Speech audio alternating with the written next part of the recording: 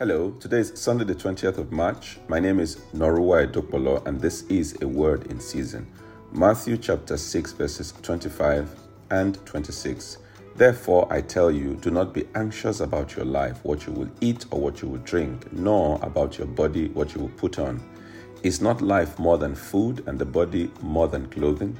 Look at the birds of the air. They neither sow nor reap nor gather into barns, and yet your heavenly Father feeds them.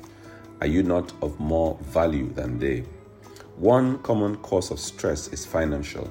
We stress over money because we never seem to feel that we have enough. We worry about being able to pay our bills. Many are living from paycheck to paycheck. Or we become consumed by materialism and in turn stressed out about maintaining our lifestyle. Some will become stressed over finances because they don't trust God to provide the basic necessities of life. It is true that we are called upon to be good stewards of money and to provide for our families, but we must never forget that God is ultimately our provider.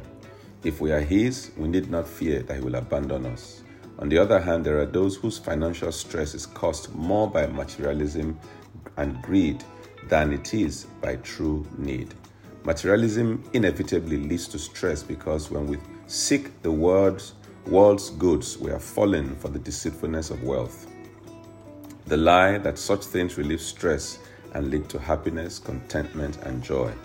They do not. Shall we pray? I want you to say, Father, give me the grace to be content with the portion that you have allocated to me.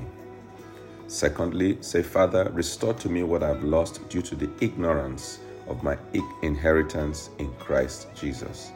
Ask the Lord to give you the grace to be content with what He has allocated to you.